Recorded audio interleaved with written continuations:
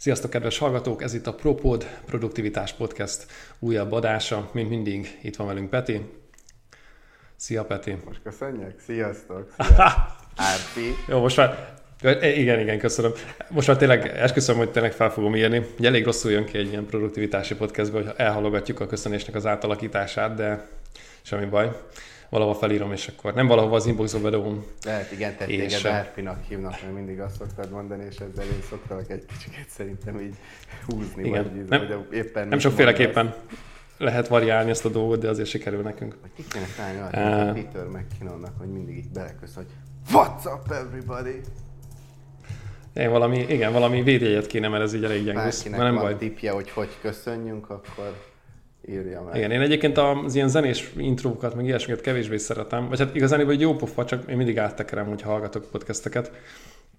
Na mindegy, majd valamit alakítunk rajta. Akkor, vagy úgy döntünk, akkor szívesen csinálok rá zenét. Persze. Ezt akartam mondani, hogy szerencsére van egy profi zenész a csapatban, úgyhogy... Sőt, néztem is, hogy a SoundCloud-ra kinyomtad, ugye?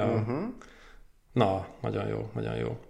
Megpróbálom majd a régi adáshoz visszatenni. Az nem ilyen lófájos, hanem a másik irányzat, amit szeretek, a Tropical House, és szerintem az egy elég vállalható, szerintem hogy valaki elmegy egy ilyen szórakozó helyre, nem feltétlenül egy ilyen táncos klubba, de mondjuk így iszogatni egy bárba, mint ilyen fröccsterasz vagy ponton Budapesten, és mondjuk lemenne az a szám, nem venné észre, hogy hú, mi ez a szar. És erre már így büszke vagyok.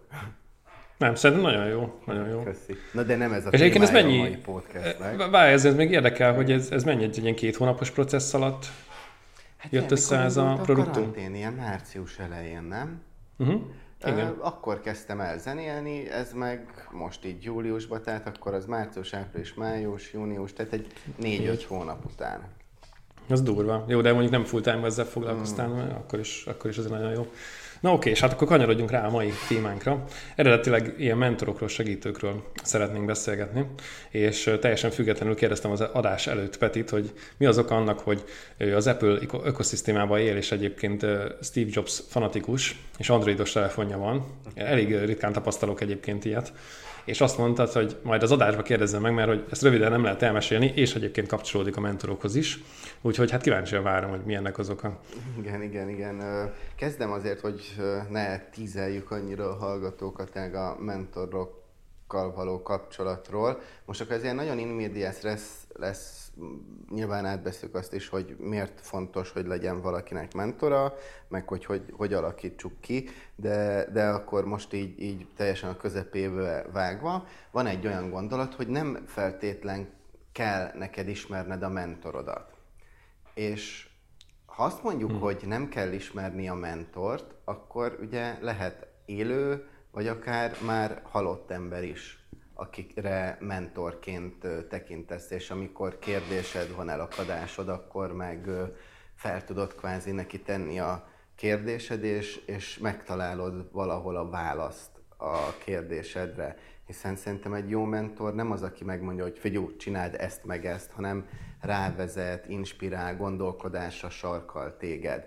És nekem vannak, tehát mentoraimnak is tekintem, vagy úgy nézek rá, hát ugye sokszor említjük, Tim Ferriss is egy ilyen arcnak gondolom, aki annyi olyan tartalmat oszt meg, amiből egy konkrét helyzetben is nagyon jól tudok inspirálódni és kérdezni tőle dolgokat. A másik ilyen Gary Vaynerchuk nekem, a szakmámnak, a digitális marketingnek, meg vállalkozásnak a területén, és hát ott van Steve Jobs. Nem tudom, hogy te valaha, ha nem is mentornak nevezted, de tekintettél bárkire, akit kvázi nem ismersz, vagy egy ilyen ismertebb ember, de olyan, mintha a mentorod lenne? Hát ezek inkább ilyen, nem tudom, talán ilyen példaképek, vagy valami ilyesmi kategóriába sorol. Nem értem, hogy mondod, hogy, sőt, ez tetszik is, hogy igazából nem feltétlenül kell egy ilyen emberrel személyes kapcsolatban lenni, viszont szerintem az nem mentor, hanem inkább, nem tudom, egy példakép, vagy egy olyan ember, akinek van egy mindsetje, amihez oda tudsz nyúlni. De egyébként így gondolkozom, most így hirtelen nem jut eszembe senki. Mert hogy nem mentorként. Sem. Hát példakép, nem tudom. Na, mindjárt gondolkozok, miközben folytatod a gondolatmenetet, ki az, aki nekem ebbe a kategóriába illik. Mondok mert ilyen szerintem van. Igen, mondj egy példát. Ha prezentálásról van szó, szerintem Steve Jobs az egyik valaha volt legjobb modernkori showman, aki kvázi egy még úgy, ahogy unalmasnak mondható technológiát is, vagy ha egy izgalmas technológiáról is van szó, de mondjuk egy átlagembert nem érdekel, hogy most milyen processzor és hogy van, vagy hogy mire képes az a dolog, olyan viszonyítási pontokba tud rakni, olyan statisztikát tud, vagy számokat tud felmutatni, amivel egyszerűen oda köti a hallgatónak a figyelmét, és mindezt olyan sztoriba is tudja tenni, hogyha csak ugye a leghíresebbet vesszük, azt is tegyük show notes-ba, és nézzétek meg, amikor az iPhone 2007. januárban bejelentette, és ugye az volt kvázi a szlogán, hogy Apple reinvents the phone, tehát hogy Apple újra feltalálja a telefont. És azt ő úgy vezette fel például, hogy azt hiszem így mondta, hogy once in a while a product comes along that changes everything. És így mondta az elektromosságot, mondta a sima telefont, mondta a kompjútereket, itt ugye nagyon hazabeszélt, mert nyilván az egyik első Apple számítógépet tette be, talán a Lizát, vagy valamelyiket, hogy ugye az is mindent megváltoztatott. Utána nyilván jött az internet, és azt mondta, hogy az internet után a következő nagy dolog, ami mindent megváltoztat, hogyha ez tényleg ugyanolyan módon, ugye 2007-ben már bőven volt internet, meg már a social networköknek is azért nem is baby korát, hanem mondjuk ilyen fiatal gyerekkorát élő szakaszba volt, és mondta, hogy most jön egy olyan dolog, ami mindent megváltoztat, és ez volt ugye a sztori felvezetése, és mondta, hogy egy olyan terméket szeretne bemutatni. Ugye akkor már voltak iPodok, ugye a zenehallgató dolgok, tehát mondta, hogy egy olyan 3 területről volt szó, a telefonálásról, a zenehallgatásról és az internet eléréséről. És ezt elismételte 3-szor, és így mindig cserélődtek így ugye az ikonokat, amiket mai napig is, hogyha iPhone-t használunk, ugye van a maga a telefonikon, van a Safari-nak, ugye az internetböngészőnek az ikonja, meg van az iPodnak az ikonja, ugye a zenehallgatás ikon, és akkor így mondta, hogy an iPhone, an iPod, an Internet Communication Device. És akkor újra megismétel, és a harmadik előtt meg feltette a kérdést, hogy are you getting this? These are not 3 separate devices, this is one device. Tehát, hogy ez nem 3 különböző eszköz, hanem ez egy eszköz egyben. And we are calling it iPhone. Tehát, hogy iPhone-nak hívjuk. És már ez is, hogyha ugye elkezded lebontani stratégikusan, akkor hogy épül fel ennek a prezentációja. Van egy sztori, amivel más példákat hozva olyan tudatállapotba hozza a hallgatóságot, hogy itt valami nagyon durva fog történni. Ez az egyik, a másik pedig a 3-as szabály, hogy amikor valamilyen terméket, szolgáltatást mutatunk be, akkor 3, és mondjuk ez valahol újító, akkor érdemes 3 alérvet, vagy 3 funkciót, 3 hasznot bemutatni, arra fókuszálni, amit viszont nagyon könnyen megértenek, és ahhoz tudnak asszociálni, hogy micsoda.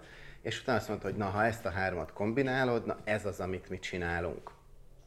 És hogyha valaki nem is szeretne nagyon elmélyülni a prezentálásba, de azt jegyzi meg, hogy a prezentációnak a fő üzenetét 3 alüzenetre bontja, és az egy könnyen megérthető 3 alüzenet, amiből majd el tudja mondani, hogy na és ez az, amit mi csinálunk, már sokkal érthetőbb és magával ragadóbb lesz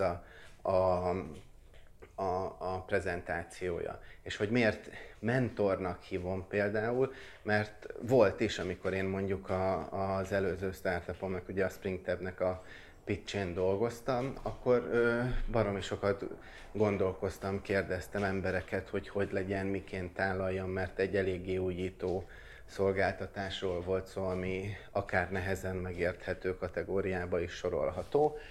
És igazából a Steve Jobs adta meg nekem a választ erre, hogy hát csak 3 ilyen részre kell bontanom az egészet, és így is építettem fel a prezentációt. Tehát kvázi az ő hatására lett olyan a mi pitchünk, vagy a sales prezentációnk,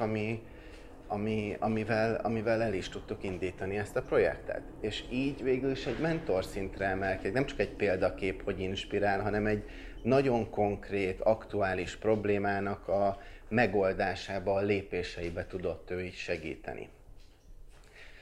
Úgyhogy ezért tartom például, vagy vallom azt, hogy valaki lehet úgy is mentor, hogy nem ismered egy konkrét helyzetben. Na és akkor vegyük azt, hogy azon kívül, hogy én így is tisztelem Steve Jobsot, vagy kvázi használom a tudását, nagyon nagy Apple fan vagyok. Tényleg olyan zseniálisan alakítottak ki közötte egy hype-ot, hogy még olyan emberek is, akik, én magamat is ide sorolom, akik nagyon tudatosak, és azért a bullshit marketing üzenetek nem fogják így befolyásolni, de valahogy az Apple engem magával ragadott, ha csak arra gondolunk, hogy a 2000-es években mennyi olyan film, meg sorozat volt, ahol megjelent, és ugye akkor még világított a kis Apple logó a notebookon, és ciki, pasiként mondani, de felvállalom, van ugye a Sex és New York, Sex and the City nevű sorozat, és ott a főhősünk, a Carrie Bradshaw, ő rengetegszer, ugye mindig Apple gépen dolgozott, ő egy író volt, vagy hát író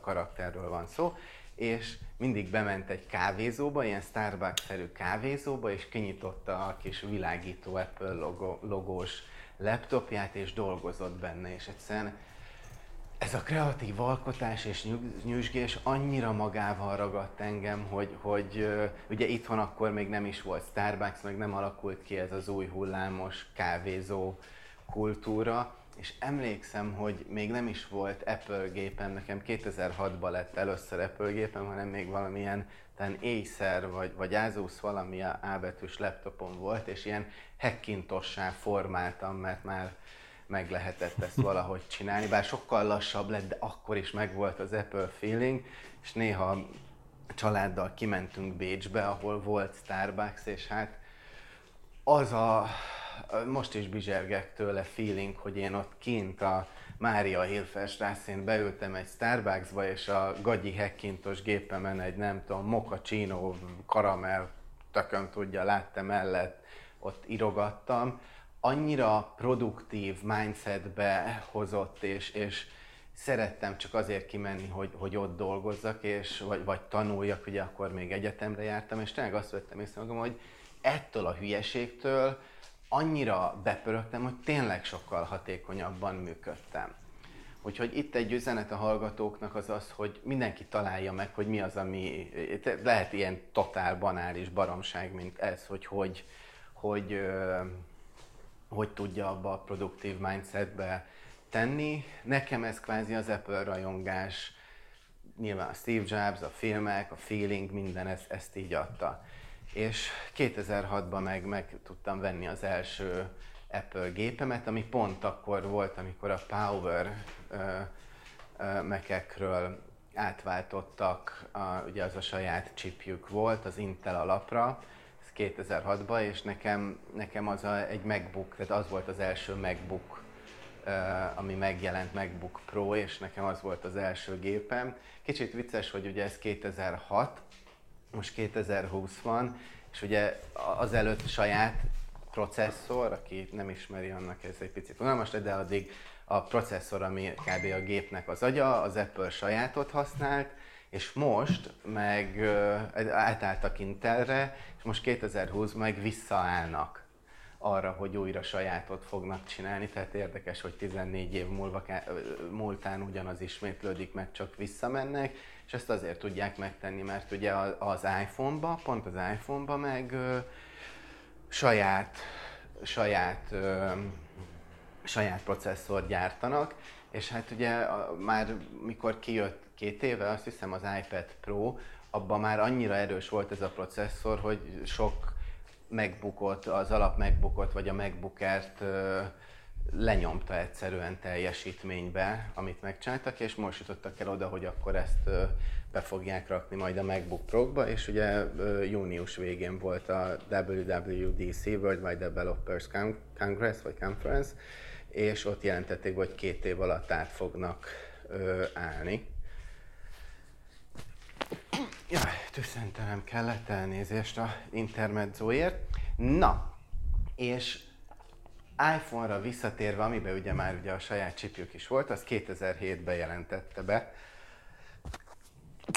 Hú, de rossz podcast közben tüsszenteni, elnézést.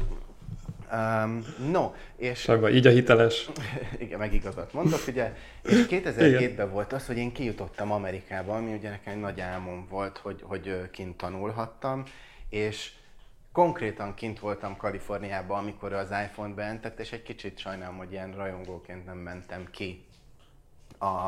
Ugye én Los Angelesben voltam, ők meg ugye a völgyben mondjuk 700 kilométerre, hogy legalább nem mentem mondjuk oda a bejelentés helyszíne elé, és csak hogy átélni azt a dolgot, főleg úgy, hogy ugye sajnos Steve már nincs köztünk.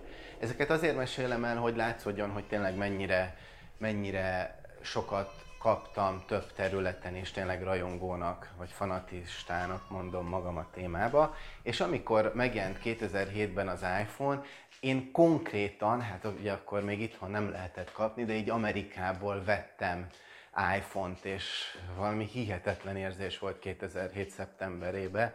Sőt, hát ezt talán nem fejtem ki, de életem első ilyen kereskedelmi biznisze is az iPhone-hoz köthető, mert itthon nem volt elérhető, nekem meg lett egy vonalam, és elég sok, tehát kvázi sok iPhone-nal tudtam foglalkozni akkor, hogy itthon is elérhető legyen. És ez is olyan szép volt, hogy kb. Az első igazi vállalkozói valamim az a Apple-höz és az iPhone-hoz köthető, amiben nagyon hiszek. Az egyetlen dolog, amit sajnálok, mert akkor még nem volt saját tőkém, és nem tudtam meggyőzni a szüleimet, hogy vegyünk Apple részvényt, pedig az már nagyon sokat érne. Na és hát ugye 2012 volt, azt hiszem, hogy sajnos, vagy 11, hogy Steve Jobs meghalt, és ha bár még jó pár évig érezhető volt az ő konkrét munkásságának a lenyomata, mára már nem. Nyilván a filozófiában még azért tükröződik, de szerintem az iPhone 10-zel, ami volt 3 éve talán, értünk el oda, hogy annyira nem innovál az Apple. Tehát az a cég, aki mindig a piac előtt járt, és eldobtad az agyad dolgokat, nyilván a világ ugye legtőkeerősebb vállalatává vált, és felvett egy olyan piaci szerepet, hogy nekem nem kell innoválnom olyan mértékben, mint eddig tettem, hanem elég, hogyha mindig egy picit frissítek, úgyis meg fogják venni a termékeimet, és nem az innováció lett a cégnek a lelke, hanem a profit maximalizálás. Kicsit olyan ez, mint amikor Steve Ballmer lett a Microsoftnak a CEO-ja. Ugye ő alatta kb. Nagyon-nagyon gagyi volt a Microsoft, semmit nem innovált, viszont akkor teljesített a legjobban pénzügyileg, és utána sajnos sosem tudom kimondani a mostani CEO-nak a nevét, de ő meg valahol ilyen Steve Jobs-os figura, aki nagyon az innovációra megy, és ő nagyon érdekes, innovatív termékeket is hoz ki a Microsoft, tehát kvázi egy picit megcserélődött ez a dolog, mert a Tim Cook meg olyan, mint a Steve Ballmer, aki ugye egy gazdasági ember, és tényleg profit maximalizálásra megy. És akár mennyire is fájt, nekem a legutolsó iPhone, az egy iPhone 7-es volt, ugye utána még jött egy iPhone 8, tehát eltelt egy év, és én nagyon sokszor évente váltottam telefont. És nem váltottam egy év után, és nagyon vártam, hogy 10. iPhone legyen valami brutál újítás, és így kijött, és ez gyerekek, nem már. Volt egy ilyen érzésem, és közben az Android, ugye a Google operációs rendszer nagyon érett lett, a gyártók tényleg bárkitől, a OnePlus-tól kezdve maga a Google telefon, Samsung, akár a Huawei, baromi jó telefonokat hoznak ki, és nem csak az, hogy hardverileg is jobbak, hogy jobb kamera van benne, hanem Én szerintem ilyen 2014-15 óta mondtam, hogy basszus, legyenek már normális widgetek a rohadt iPhone-ba, mert egyszerűen kell. És ugye vicces, mert most, ez azt hiszem a 14-es iOS van most, ha nem akkor, de mindegy, de a legfrissebb iOS, ami majd ugye már nem csak bétában, hanem majd ősszel jön ki az új iPhone-nal.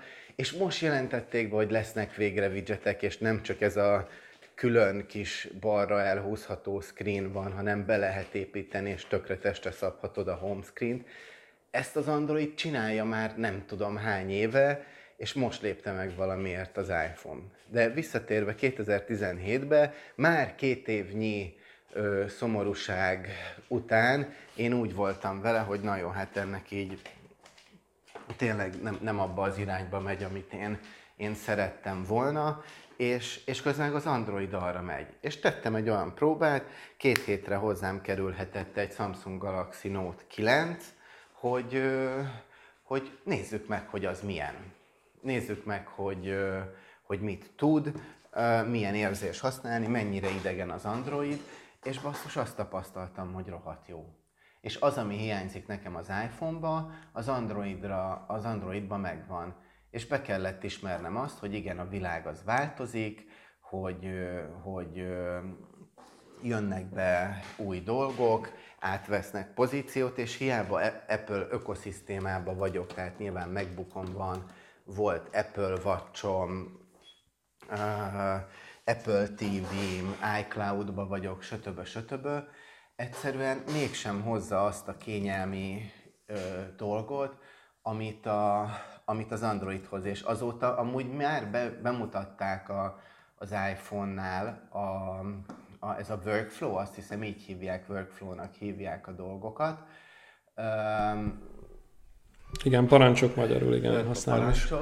De akkor még nem volt, és az Androidban pedig már jó régóta volt ez a parancs dolog, és meg annyira jól lehetett dolgokat beautomatizálni, ott voltak a widgetek, egyből tudok keresni mind a telefonban és a Google-ben, nem kell egy plusz swipe-ot, ki tudtam rakni egy kalendár, egy e-mail, egy Spotify ilyen kis widgetet, sokkal jobb volt a felhasználó élmény, és azt mondtam, hogy jó, akkor én átváltok. Ez a váltás története, viszont olyan újításokat meg amúgy az Androidban sem tapasztalok azóta. Egyedül a kamera változik úgy, de mivel ugye a vlogolás miatt nekem vannak normál fényképezőgépen meg kameráim, ezért ha olyan brutál minőséget szeretnék, úgysem a telefonhoz nyúlok. Úgyhogy nem váltottam tavaly, idén sem váltottam még, de most, hogy bejelentették, tehát tök érdekes, hogy most kérdezted meg a legújabb oprendszert, amiben már a widgetek vannak, ugye ezek a parancsok meg baromi jól működnek.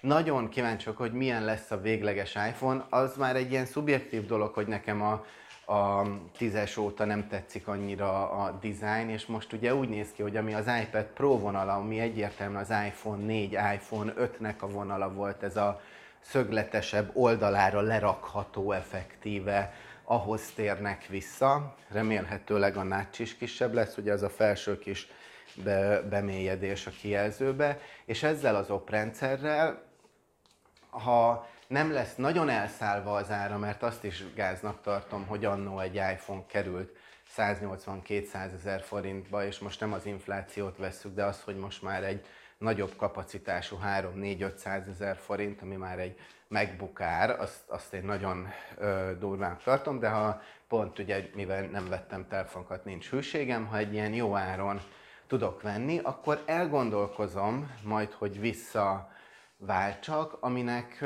meg az oka, hogy az Androidnak annyi a negatívuma, hogy azért az a nagyon-nagyon ilyen flow lesz, tehát ilyen folyékony, tök jó felhasználó élmény azért nincsen, néha lefagy, nem olyan szépen mennek a dolgok benne, nem olyan letisztult, van egy ilyen érzés, de a másik pedig hát az ökoszisztéma.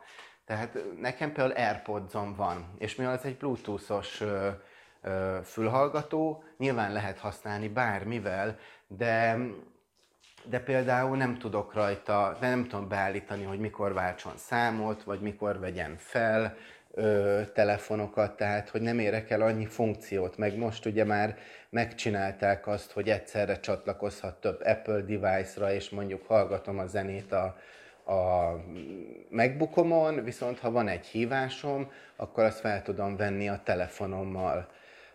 Vagy van például az AirDropnak is egy tök jó androidos verziódra, ami meg AirDroid néven van, és kvázi így viszonylag könnyen át tudok küldeni fájlokat, de nem olyan könnyen tudok átküldeni fájlokat, mint ahogy az Apple ökoszisztémába. És meg van Apple TV-m, amin be tudok hozni YouTube-ot, de például nem tudom irányítani, és tök nehéz keresni rajta, ezért mindig azt csinálom, hogy a telefonomon megkeresem, hogy mit akarok nézni a YouTube-on, és akkor a History-ban, meg az Apple TV-n lévő YouTube-abba behozom, amit ugye rákeresem a telefonomon. Tök jó, de ez sokkal könnyebben is mehet. És hogyha elmegyünk ilyen okos otthonok irányába, valakinek van egy ilyen termosztáta, vagy fényei, lámpái, Apple TV-je, zenelejátszója, akkor hogyha ezt Apple szisztéma köré építem, akkor könnyebben lehet ezeket üzemeltetni. Úgyhogy 2 év androidoskodás után nagyon várom, hogy végre legyen egy olyan Apple mobiltelefon, ami hozza mindazt, amit eddig az Android, és nagyon szomorú, hogy nem azt mondom, hogy többet adjon, hanem hogy legalább azt hozza a funkciókba, amit az Android, és adja azt a kényelmi faktort, amit egy Apple ökoszisztéma ad. Ha ez a 2 kritérium teljesül, és nem valami elszállt áron van, akkor lehet, hogy most visszaváltok. No, hát ilyen rövid Apple-ös ekoszisztéma bevezető után. Egyébként azt akartam hozzátenni, hogy én nem használtam soha Androidot, én még a jó öreg Nokia kommunikátorról váltottam el. Ennek az oka, hogy dolgoztam korábban a Nokiánál, és ott voltak ilyen jutalomtelefonok, és kaptam egy ilyen N900-ast, úgy jöttem el a cégtől, és azt képzeld el, egy Linux volt rajta, egy ilyen custom Linux, az egy ilyen, nem tudom, ilyen koncepciótelefon volt. Hát ilyen a nerdségemet így ki tudtam rajta élni, tehát nem tudom, ilyen partíciókat formáltam, meg volt azon minden, Aha. de meg így ez jó pofa volt, ilyen szétcsúsztatható volt keresztbe, teljes fizikai billentyűzet. Lényeg az, hogy N900, még azért erre emlékszem, mert megpróbálom betenni a show notes-ba, hogy azért ne maradjatok emlékek nélkül. Persze. Aha, így is van, meg is találtam. Na, ez van. volt. Ennek még olyan kijelzője volt, hogy volt a tetején egy stylus, amivel gyakorlatilag így verni kellett a gépet. De már akkor én emlékszem rá, hogy volt ilyen igényem, hogy például ilyen naptár, meg ilyen jegyzet, meg ilyen emlékeztetőkre, hogy mondom, de nekem igazából nem kellene sok funkció, csak hogy letisztul, legyen szép legyen. Tehát így kívántam ezt a user experience-t, amiről akkor még nem tudtam semmit. És ez a telefon, ez meghibásodott, valami fizikai dolga volt. És garanciába kicserélték egy akkori, erre már nem tudták, egy akkori csúcsmodell, ez egy E7-es ilyen kommunikátor volt. Amin már valami Symbian, kicsit jobb volt a képernyője. Symbian, nem tudom, S60 vagy valami ilyesmi. És a lényeg az, hogy ő is egy olyan X hónap után megadta magát, és akkor nagyon elegem lett a Nokiákból. És akkor idegből vettem egy 4-es iPhone-t, tehát S is ott volt. És hát nagyon ledöbbentem, akkor már volt egy MacBook Air-em, egy 11 szoros, ami egyébként most is megvan, és olyan durva, hogy High Sierra-tól feljebb nem megy az oprendszer, de még mindig kapja biztonsági frissítéseket. És azt akarom mondani, hogy engem nagyon lenyűgözött ez a UX, és ugye egy korábbi irodai huszáros epizódban mi beszéltünk is arról, hogy nekem volt ilyen tapasztalásom, hogy csináltam egy munkát egy Windowsos gépen, utána ugyanazt a munkafolyamatot Linux-ra próbáltam átültetni, ott sem volt jó, és aztán a MacBookon a macOS tudta legjobban ellátni. Szóval engem így megvettek ezzel az ekoszisztémával, és akkor még itt az integrációval kapcsolatban tapasztalom azt, hogy ez is tényleg nagyon jól ki van élezve, és én igazándiból ezért vagyok ebbe belezárva, és ki sem szeretném igazándiból próbálni az alternatívákat, mert az integráció az tényleg nagyon jó. Tehát nagyon régóta nem frissítettem a gépparkot, és most egy pár hete lecseréltem a telefont erre az újabb fajta iPhone SR-re, mert egy 6S-es telefonnal nyomtam, aminek már a harmadik kijelző volt benne, meg a harmadik aksi, és már így ideje volt. és egy AirPods Pro-t is vettem hozzá. Ugyanez, fizikailag teljesen ugyanez. Szerintem a kamera nagyobb csak a hátulján, igen. De amúgy teljesen. És hát ugye a belső nyilván sokkal gyorsabb. És egy AirPods Pro-t is vettem hozzá, mert nagyon sokat használom a fülhallgatókat, és ugye ezen már nincsen jack. És a V1 chip, amivel talán, vagy korábban talán mondtam is neked, hogy a Beats fülhallgatók vagy fejhallgatókban is benne van. Ez így elég jól működik, és könnyebben, tehát egyszerűen teljesen jól lehet váltani oda-vissza a gép és a telefon között, és amit mondtál, az is működik, hogy bejön a hívás, és akkor rögtön felkínálja, hogy felveszed az AirPods-on. És hát az a helyzet, hogy az integráció ez nagyon-nagyon tetszik, úgyhogy csak annyit akartam hozzátenni, hogy hát nekem nagyobb bátorság kellene még akár egy ilyen androidos próbához is. És hát igazándiból aki egyébként kételkedik, mert szokták mondani, valóban nagyon drága, tehát iszonyatosan drága. Én azért is vettem például a telefonba is csak ezt az S-et, mert nem ért kétszer annyit szerintem a Pro. Majd kíváncsi vagyok, hogy most ez a 12-es milyen lesz, de ez az S nagyon-nagyon jó. A főkamera is olyan, mint a Pro-ban, és mindegy, az én igényeimet kiszolgálja. Na most visszakanyarodva itt a mentorokra.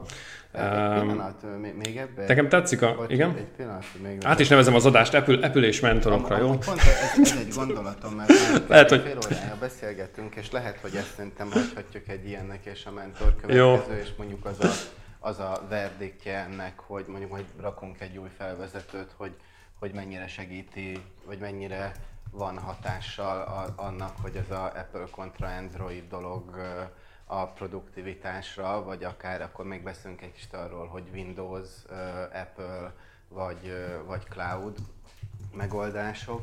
És itt még annyit hozzátennék, hogy nekem abban az időszakban úgy volt nyitottságom arra, hogy igen, én most hajlandó vagyok a kísérletezésre, a tesztelésre rászánni időszakot. Tehát, hogyha másban van az ember és van egy megszokott dolga, akkor nagyon nehéz váltani, mert egyszerűen ugye ez minden transformáció, nagy cégeknél is ugye most megy ez az agilis átállás, vagy akár agilis transformáció, akár digitális transformáció, tehát itt nagyon nehéz megszakítani a meneteket, és akár Apple-ön belül is ugye most az új iPad Pro-nak az a szlogenje, hogy your next computer, hogy a következő számítógéped, és nagyon sok tech youtuber csinál olyan teszteket, hogy ő a mindennapi, tehát ez a daily workloadot, e-mailezés, böngészés, szövegírás, ilyeneket, hogy csak iPad-en csinál,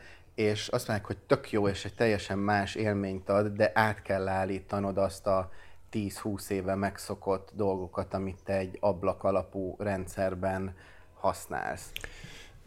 Nekem ezzel kapcsolatban is van tapasztalatom. Szintén ezen a beszerző körúton szereztem egy sima iPad-et, ami tavaly jelent meg, ez 2019-es, tehát a legalapabb ilyen modell, és vettem hozzá egy Logitech ilyen billentyűzetes tokot. Ez gyakorlatilag az új iPad Pro-nak a nem tudom, ilyen büdzsé verziója. És egyébként pont ez is indok volt, hogy inkább akkor a sima S telefont vegyem, mert az iPhone 11 Pro-nak az árából be lehetett szerezni egy telefont, egy AirPods Pro-t, meg egy iPad-et billentyűzettel. Tehát ez is mutatja, hogy azért tényleg komoly ára van a legújabb csúcs telefonnak. Na a lényeg az, hogy én ebben most élek egy-két hete, hogy az iPad-et billentyűzettel használom, és egyébként nagyon sok dolgot nagyon jól fel lehet. Hát meglepően jó. Az integráció az kifejezetten nagyon-nagyon jól működik, tehát azokat az applikációkat, amiket használok, ugye iCloud-on nagyon jól szinkelnek, a billentyűzet nagyon jó, ugye az Apple meg a Logitech közösen fejlesztette. Az, hogy van rajta ez a Smart Connector, ez zseniális, tehát nem kell külön töltögetnem a billentyűzetet, az nagyon-nagyon jó. Ugye csak angol billentyűzet volt elérhető a Apple-től, de van rajta plusz egy gomb, tehát tudok rajta gépelni magyarul is. Érdekes módon nem okoz gondot a billentyűzetnek a kiosztásának a váltása, tehát erre gondoltak. Van egy fizikai kis földgömb billentyűzet, mint a virtuálisan a telefonon. Tehát ez is jó. Még ezeket a több ablakos dolgokat így próbálgatom, így értem az élményt, és így nagyon-nagyon meglepő, hogy mi mindent meg tudnak csinálni. A webes alkalmazásokat ugye ugyanúgy tudom használni. Hát gyakorlatilag ott tartunk, hogy az ilyen terminálos, mókolós, skriptes, hardcore dolgokat nem tudom megcsinálni, de minden egyébet, főleg amire vettem, hogy például majd most is megyek táncolni, és akkor ha hamarabb odaérek, akkor összeszedem a gondolataimat, nem tudom, mind mappet csinálok, leveleket elküldeni, akkor a webes alkalmazásokban valamit ugye folyamatosan nyomon kell követnem, azokat meg tudom nézni, az ilyen szélszel kapcsolatos dolgokat teljesen meg tudom csinálni, és egyébként az edzésen is a zene lejátszás is innen intézem, ezért is volt egyébként opció, hogy mindenképp valami iOS device-ot kell beszereznem, sőt, mert nekünk fontos, hogy csak azt, hogy tehát fontos, hogy tudjam a zenét lassítani, egy bizonyos részét így beloopoltatni, tehát hogy visszaugorjon egy 30 másodperces részt ismételgessen, akkor egy úgynevezett ilyen sorozat lejátszásra is szükségem lenne, hogy 1 perc, 40 másodperc szamba zenét játszon, utána 10 másodperc szünet, legyen utána ugyanennyi csacsocsa, és így tovább. És ezekre iOS-re vannak alkalmazások, és ugye a nagy képernyőn ilyen baromi kényelmes az egészet csinálni, és ugye van rajta jack dugó is, tehát táncteremben ugye legtöbb helyen jack dugó van, sőt mindenütt, nem kell vinnem átalakítót, meg ez az. És hát erre, amire vettem, pedig nagyon féltem ettől, mert gyakorlatilag ezt a kis 11 szoros MacBook Air-t akartam vele kiváltani, és úgy látom, hogy sikerült, sőt, pont emiatt az edzéses dolgok miatt még jobb is. Ami így érdekes, hogy nehéz, de egyébként az új iPad Pro is néztem ott a boltban, illetve a review-kat néztem, nagyon nehéz, tehát, hogy 1 kiló a gép, meg 1 kiló már nem, bocsánat, az egész 1,1 kiló, tehát tulajdonképpen nem nehezebb, mint a MacBook Air volt, viszont tömörebb, tehát kicsit kisebb a felülete, és érzésre határozottan is súlyosabbnak tűnik. De lemértem én is a konyhai mérlegen, utána kellett menni, és érzése nehéz, de valójában nem az. Úgyhogy ez vele a tapasztalat egyébként tényleg jó. Hogyha még mondjuk az Apple Watch-ot is hozzáveszed ehhez a dolgokhoz, akkor ott van egy olyan része, hogy ugye már azt hiszem a 4-es vagy 5-ös szériától külön is tudod üzemeltetni, ha olyan verziót veszed, tehát még az iPhone-odra sincs szükséged, és akkor a zenét tudod hallgatni, hogyha elmész edzeni, vagy valami olyan helyen, vagy hívásokat tudsz intézni, ugyanúgy kommunikál az AirPods-zal, tehát hogy ez is egy kényelmi funkció, ami egy ökoszisztémába visz, és az Apple ezt az ökoszisztémáját szerintem tényleg piacvezetően alakította ki. Ezzel szemben, vagy emellett, vagy most mondjad. Ennyit sem, nekem órám nincs, a feleségemnek van. Ő azt a pár funkciót, amit használ, azt egyébként tehát gyakran használja. Ha kiemelném a hol a telefonom funkció, amit elég gyakran rápöccint az órára. Egyébként órám nincs, nem is volt. Nekem az egészségügyi funkciói, meg így a fitness funkciói érdekelnek. Pont ugye most bekerült a tánc is egyébként a workflow-ba, vagy mi az workout-ba. Egyenlőre nem szimpatizálok vele. Ez akkor, hogyha... Esetleg, ha lenne... Igen. Ami még nagyon tetszik, a Breathe, ez a légzéses natív app. Ezt így el tudnám képzelni, hogy óránként akkor szóljon rám, és akkor egy ilyen kis légzés gyakorlatot megcsinálunk. De picit amiatt óckodok egyébként az órától, mert így is azért most már 2-3 helyen tud csörögni a telefonom, és megpróbálok így azért ezzel is egy kicsit tartózkodni ettől. Nem tudom. Bár nem hiszem, hogy az óra olyan komolyabban elviszi, ha az értesítéseket levesszük, akkor nem hiszem, hogy olyan komolyabban el tudja vinni. Nem, hát pont az, hát értesítéseket valóban nem szabad, tehát hogy amúgy ez nem csak az óra, de mindennél is, tehát én azt javaslom mindenkinek, hogy az értesítéseket amennyire csak tudja kapcsolja ki, mert az nagyon zavaró tudni, főleg, hogyha valamivel szeretne mélyedni, akkor Do Not Disturb Airplane mód lehet. Na de IP még egyet szeretem bevinni, hogyha már átbeszéltük ezt a Apple kontra, tehát Apple ökoszisztéma kontra Android, vagy akár, hogy Windowson van valaki, de ugye már jó pár éve lehet az is, hogy mondjuk egy cloudban él az ember, ugye itt a Google jár megint az élen, és ez az Androidhoz egy távol köthető. Van egy barátom, aki ugyanúgy mindig Apple-ös volt mindenben, és már ő is átváltott Androidra, sőt egy Windowsos laptopja van, ilyen touchscreen-es laptopja, ami tabletként is működik, és azt mondta, hogy azért nem érez különbséget, mert Gmailt használ, Drive-ba van az összes dolga, tehát ugyanúgy a Google Docs-ot, Google Spreadsheet-et használ, az meg egy böngésző Chrome-ot használt eddig is Apple-ön, tehát hogy konkrétan a munka folyamata az nem változott, mert minden cloudba van. Néha használ mondjuk pro appokat, igazából Photoshopot használ, és hogyha valaki az Adobe rendszerében van, azok az alkalmazások is nagyon-nagyon hasonlóak. És tényleg meg lehet azt tenni, hogy igazából már egy saját gép sem kell, mert hogyha cloudba tartod, ugye az Adobe-nak is nagyon jó a cloudja, akkor ha te bármilyen gép elé leülsz, és csak bejelentkezel a két cloudodba, mondjuk most vegyük azt, hogy a Google Cloudba és az Adobe Cloudba, akkor ugyanúgy tudsz dolgozni bármilyen gépen, olyan setuppal úgy látod a dolgaidat, ahogy neked jó, ugyanazok a shortcutok mindenek megvannak, és cloudból meg be tudod hívni azt a, nem tudom, 300 megás PSD-t, amin éppen dolgozol, vagy Illustrator fájlt, és mindened ott elérhető. Tehát az is egy opció tud lenni, és szerintem ez még erősebb lesz, és biztos, hogy ahogy mondjuk van egy iCloud, és amúgy weben is tudsz elérni például egy Keynote programot, ami az Apple PowerPoint-ja, hogy az is egy irány lesz, szerintem egy 5 év azért még van, amire annyira tényleg az 5G-vel, vagy a még jobb Wi-Fi-kkel és Wi-Fi modemekkel eljutunk oda, hogy amúgy nem géphez leszünk kötve, és hogyha ez mind cloudban működik, és mondjuk cloudban, hogy a Google Cloud működik, mondjuk az Apple dolgait is el tudjuk érni, akkor onnantól tök mindegy lesz, hogy milyen gépen dolgozunk, ott már nagyon nüansznyi felhasználó élménybeli különbségek lesznek, de tényleg lehet, hogy iPad-en is mindent el tudunk úgy végezni, és pont érdekes, hogy a cloud az megint kivisz ebből a ablak alapú gondolkodásból, és igazából szerintem az, hogy most az iPad-en tudsz úgy dolgozni, az nagyon sokba viszi az, hogy rengeteg ember a laptopját is már kb.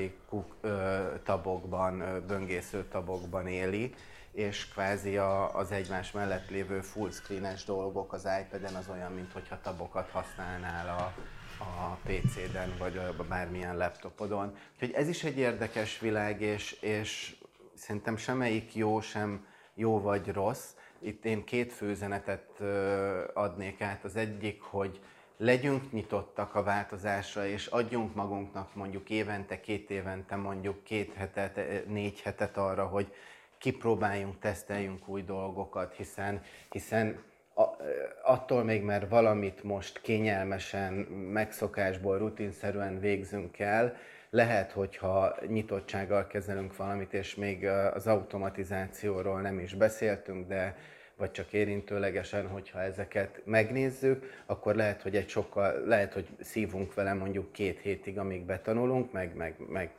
kialakítjuk, de utána a mindennapi munkánkat meg sokkal jobban egyszerűsítik ezek a dolgok. Úgyhogy egyrésztről mindenki használja szerintem azt, ami számára a legjobban támogatja az ő hatékony munkavégzését, másodrésztről pedig emellett néhány évente, 1-2 évente meg legyen bennünk nyitottság, hogy mondjuk azt, hogy oké, most félretesszük azt, hogy eddig hogy dolgoztunk, és megnézzük, hogy az adott cél elérése érdekében milyen új technológiák születtek meg, vagy lettek érettebbek, amik mondjuk tudnak minket támogatni, még akkor is, ha a mi saját workflow-nkat nagyon gerincében meg kell változtatnunk. Igen, ez egyébként, tehát erre a kísérletezésre én azt tudom mondani, hogy nekem az jött be, hogy van lehetőség rá, hogy tényleg így, amit te is mondtad, így kölcsönkérni, vagy megnyomkodni, hát akár a boltból, de az a legjobb tényleg, hogyha megpróbálod a te kis folyamataidat egy picit legalább kipróbálni egy új helyzetben. Én itt egyébként a iPad-nek a billentyűzetét nem tudtam egyedül kipróbálni, minden mást azt viszont igen, és arról pedig hát ugye mindenféle létező YouTube videót, meg tényleg amit csak tudtam, megnéztem, és hát úgy voltam vele egyébként, hogy nyilván vissza lehet vinni, hogyha valami gázon vagy nem tetszik, hogy ezt meg kell nézni. Igen, ez csúnya dolog inkább a nagyobb áruházakkal szemben ha valaki még nem biztos magába, de ugye minden netes vásárlásból törvényileg kötelező 14 napon belül visszavenniük a terméket, hiszen elállhatsz a vásárlástól. Ha nem vagy biztos benne, akkor mondjuk megveheted és maximum visszaviszed. Igen, egy ilyet meg lehet csinálni. Igen, azt hiszem, hogy az internetes vásárlásokra még talán egy picit több idő is van, mint arra van? Arra van a 14 nap. Igen. Na de Árpi, szerintem ezt kiveséztük, és én javasolnám azt, hogy itt állítsuk meg, és már egy másik témát ígértünk, ami aztán lehet, hogy akkor ezután a jövő héten rakjuk ki, de hogy akkor a mentorokról... Igen, kicsit akkor ráfordulunk, oké, de semmi gond. Egyébként ilyen gadgetekről viszonylag ritkán beszélünk, úgyhogy ez egyáltalán nem volt be, hogy érintettük. Sőt, majd egyébként, ha berendezkedek én is ezen a device-okon, akkor arról szívesen mesélek, hogy a kis meglévő, nem tudom, tudó appokat, meg a draftsot, meg az Atya Úristen, hogy ezeket hogy vittem át, és amúgy tényleg jól működnek. Jó. Jól van, hát akkor nagyon köszönöm, hogy itt voltatok, és jövő héten jövünk. Sziasztok! Én is. Sziasztok!